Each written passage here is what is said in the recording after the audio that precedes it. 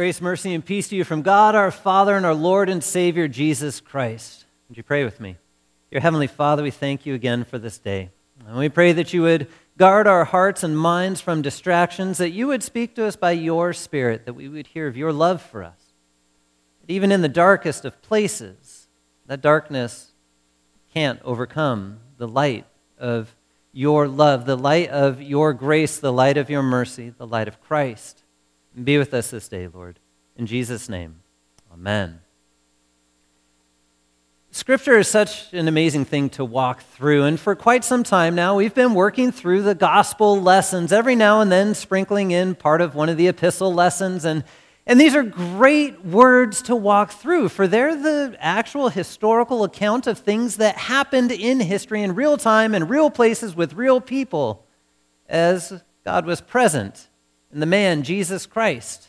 And as God had acted all throughout history, but oftentimes as we work through these words that God has written down for posterity, for carrying on the faith, for teaching the faith, for letting all of creation know of the Creator, revealing himself to us, they get stuck here in our head.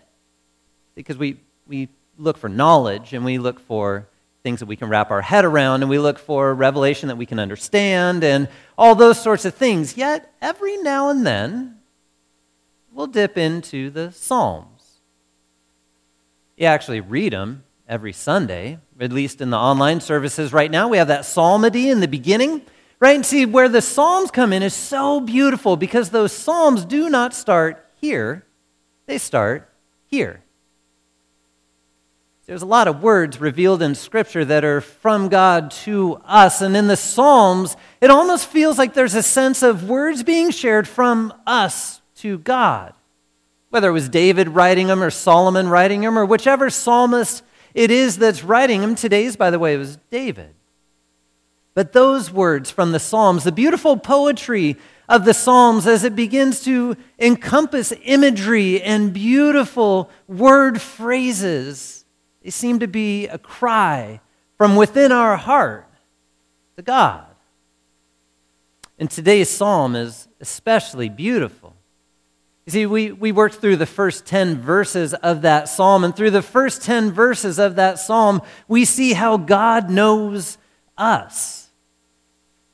But I'd like to bring up a couple of other verses in the psalm. And the first one I'm going to jump to is one that is very familiar to you, okay?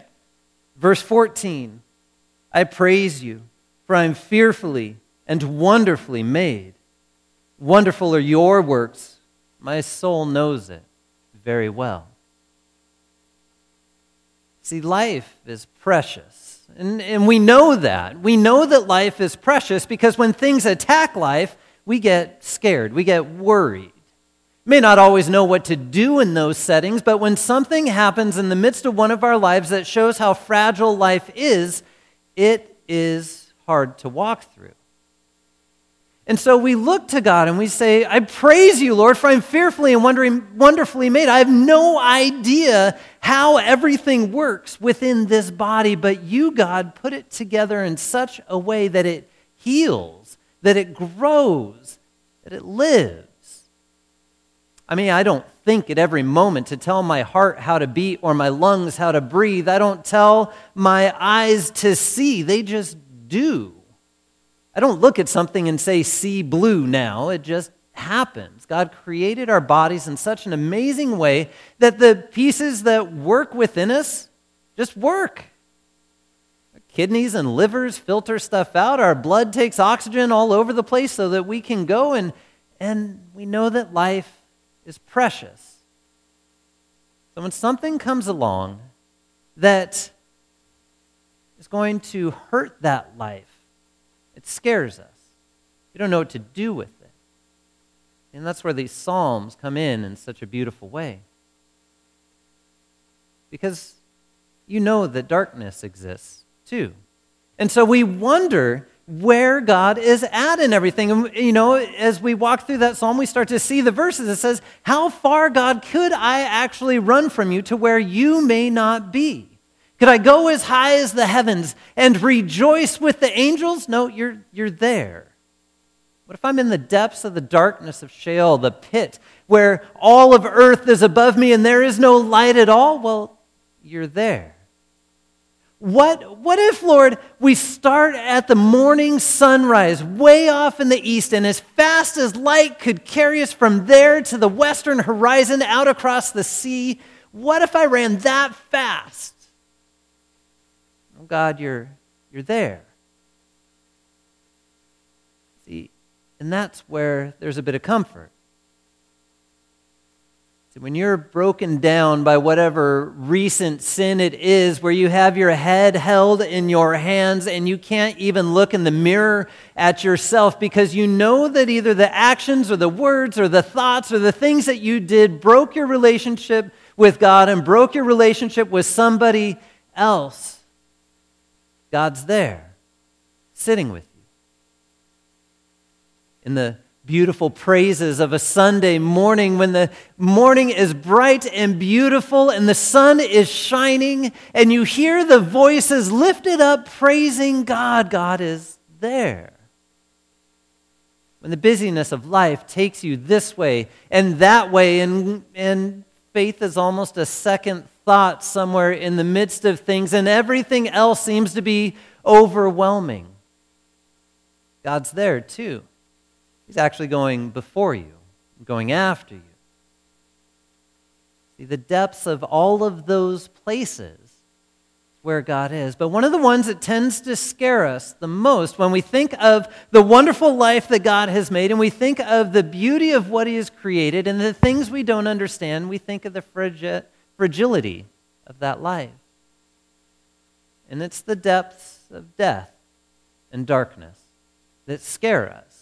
And you see this even in little kids, right? I've watched my kids throughout the house. When it gets late enough and it's dark on one side of the house, I will watch them turn on every light switch on the way into wherever they're going because they want light. It's a really simple way to look at it. But we tend to do the same thing in life. The moment things that look like they're going to harm us, we want to get something that gets in the way of that. We want something that gives us hope. We want something to look to so we don't have to look at the depths of death. A couple more verses from the Psalm for you. If I say, surely the darkness shall overcome me, and the light about me be night, even the darkness is not dark to you. The night is bright as the day, for darkness is as light with you.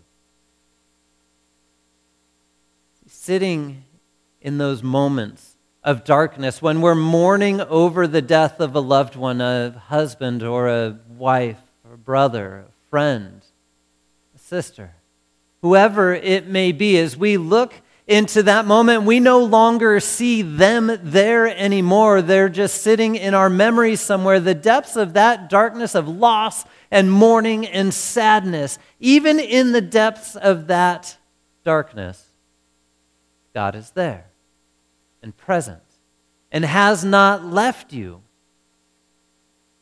Because even in the depths of that darkness, God's light shines.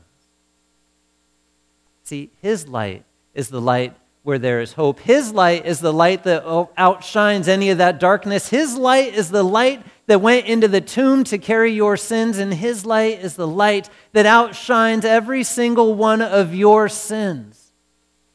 Because He's forgiven you. He's taken them upon Himself so that you won't see them anymore. He has forgiven your sins and brought you out of that darkness and into the light of His presence. And that's the light that's going to shine for eternity. That's the light that He draws you unto so that when the day comes that Christ comes back and He's in the midst of His creation once again, that's the light that shines and there will be no darkness at all, ever again. Because God's light will shine through everything. God's light will be there.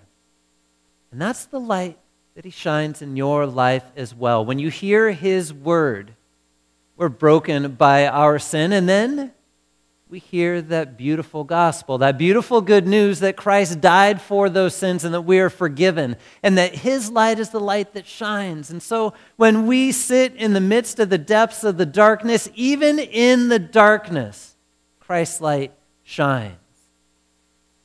when our hearts cry out with the words of the Psalms, when we don't know where to go or how to get where we want to be, we look to Christ because he goes before us.